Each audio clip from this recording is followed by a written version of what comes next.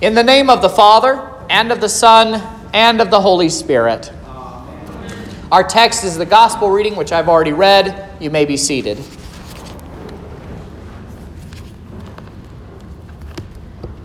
In this parable, our Lord Jesus talks to us about money and heaven. Many people ignore heaven and they trust in their money instead. They rely on it and serve it because it is their God. They use their God to secure for them favor from important people. Money can guarantee a comfortable life. If you serve him well, you can become financially secure and independent. People trust in money, and then, like everyone else, they die. And as the saying goes, you can't take it with you when you go. Solomon's wisdom in this is timeless. He writes in the book of Ecclesiastes, "There is a grievous evil that I have seen under the sun. Riches were kept by their owner to his hurt, and those riches were lost in a bad venture. And he is a father of a son, but he has nothing in his hand. As he came from his mother's womb, he shall go again, naked as he came, and shall take nothing for his toil, that he may carry away in his hand." All of us are headed for the grave, and we cannot take anything with us when we go. This is the fatal flaw in the religion of the materialists, those who think that the only things that exist are those things that we can experience with our five senses. This, by the way, is the prevailing thought among the Marxists and so-called progressives in our society who are seeking to form a new kind of utopia in our midst. They imagine that true wealth is measured in abundance, which is why they want to spread it out so that everyone can have it, because all that you see is all that there is. They are worshiping money, what Jesus in our text calls unrighteous wealth. But money and all that it can buy perishes along with the world. To worship money is to worship what is dying, and to worship what is dying is to worship a dead God. When Jesus tells this story about the clever manager who padded his own wallet with his master's money, he is not commending the man's dishonesty or endorsing his greed. He is not your example for the text in that way. But he does commend the man for his shrewdness. The manager finds himself in trouble for wasting his master's goods. And so knowing what is to come, that he will soon lose his income and everything that goes with it, he faces the situation with the cool logic that would be the envy of Mr. Spock himself. He's physically incapable of digging ditches, and he's way too proud to beg. But at the early point in the story, he still has authority over his master's property for a short window before he has to turn over the books. He uses that time to his own advantage to buy favor with his master's debtors. He undercharges them, and he leaves his master holding the bill. Now, the master could go back, and he could go back on those deals that the manager made in his name, but that would be embarrassing both to himself and to those who are in debt to him. And in that culture, that was something that was not done. It would be better, in the end, to let matters go and to simply be rid of this steward who had cost him so much money. Jesus says, to kind of sum up the whole thing, "For the sons of this world are more shrewd in dealing with their own generation than the sons of light." In other words, those who worship money handle it better than those who don't. But it really shouldn't be that way.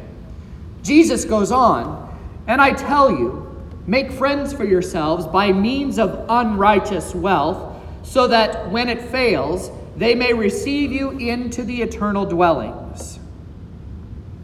This is our Father's world, and his only begotten Son, Jesus, our Savior, tells us to learn from the unbelievers how to use its wealth.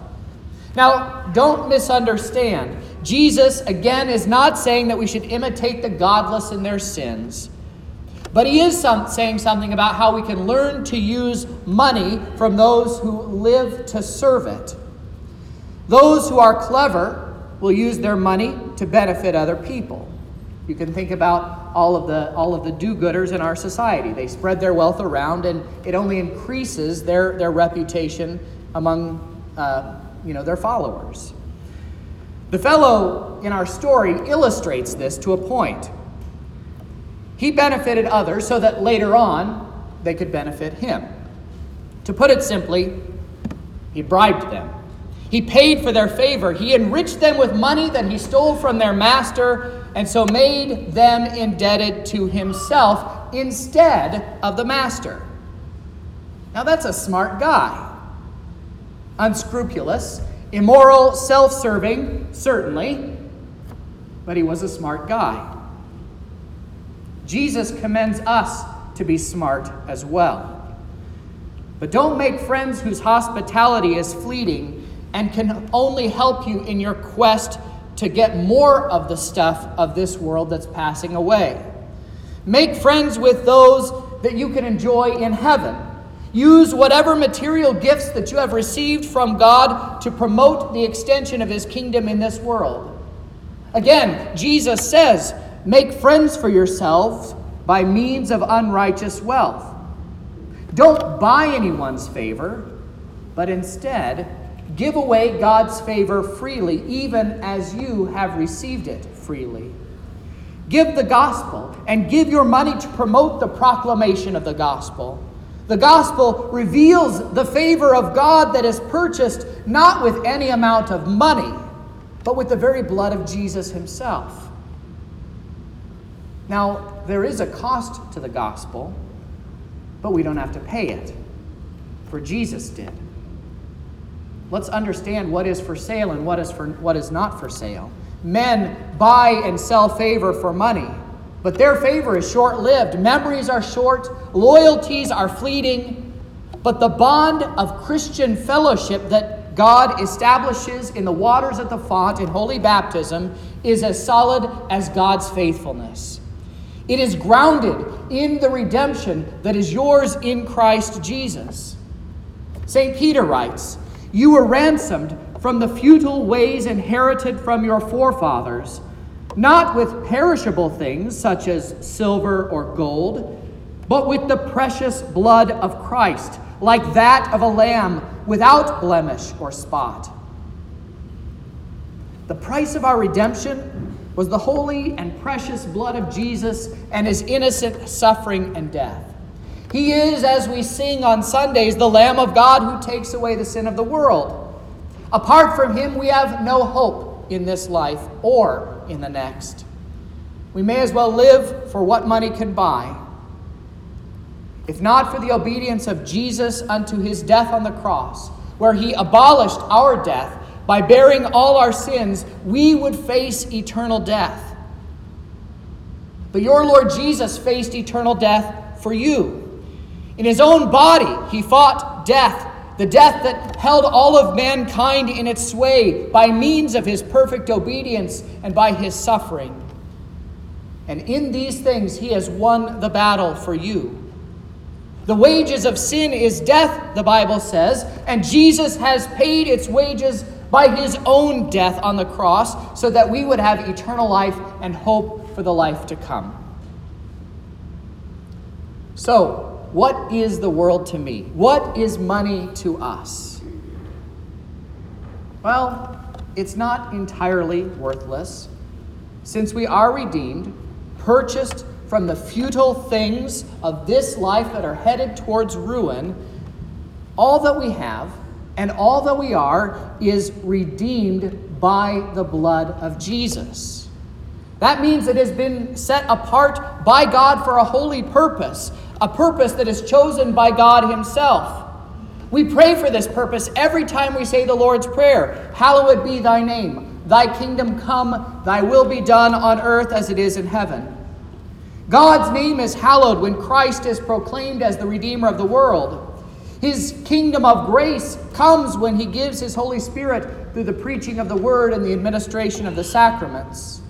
His good and gracious will to save sinners from their sins is done wherever the gospel is proclaimed. We pray the Lord's Prayer, and we consider Jesus' words for the day as a backdrop.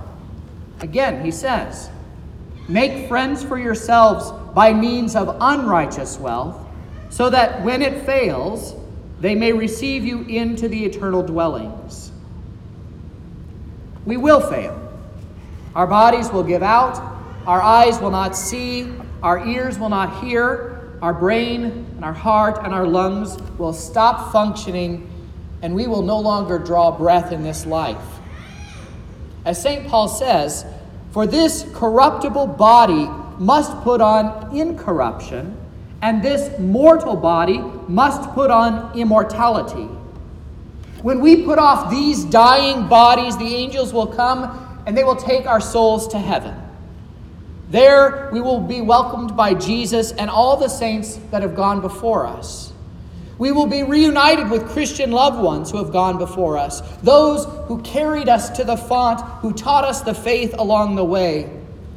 And we will join them and all the saints in heaven to wait for the resurrection on the last day, when God will give us immortal and glorified bodies that will live forever. And that time will be a time of unparalleled joy. But one of the best parts, I dare say, of that unparalleled joy is that God will give us knowledge that he used us to bring the gospel to others who, by the same gospel we believed, received those same joys in heaven. Money makes a poor God. In the end, he seeks to crush you. Everything in which you trusted will be gone. When you know God in Christ, however, you have treasures in heaven, and your relationship to money is reversed. Instead of money now controlling you, you control it. Instead of it driving you into its service, you now put it into your service. You cannot buy anything from God because he isn't in the business of selling. He is only in the business of giving. What we received freely, we also give freely. And what we give to support the preaching of the gospel is an investment in treasures that cannot be stolen or lost or destroyed. For when God sets our affections on the things above, where Christ is seated at the right hand of God, he lifts us out of the power of money, and he makes us wealthy with riches that money cannot buy. It is true that covetousness and greed will vie for our loyalty all our days. But it is also true that we belong to Jesus, who is our priceless treasure. In Jesus' name. Amen. And now the peace of God, which passes all understanding, keep your hearts and minds through faith in Christ Jesus our Lord.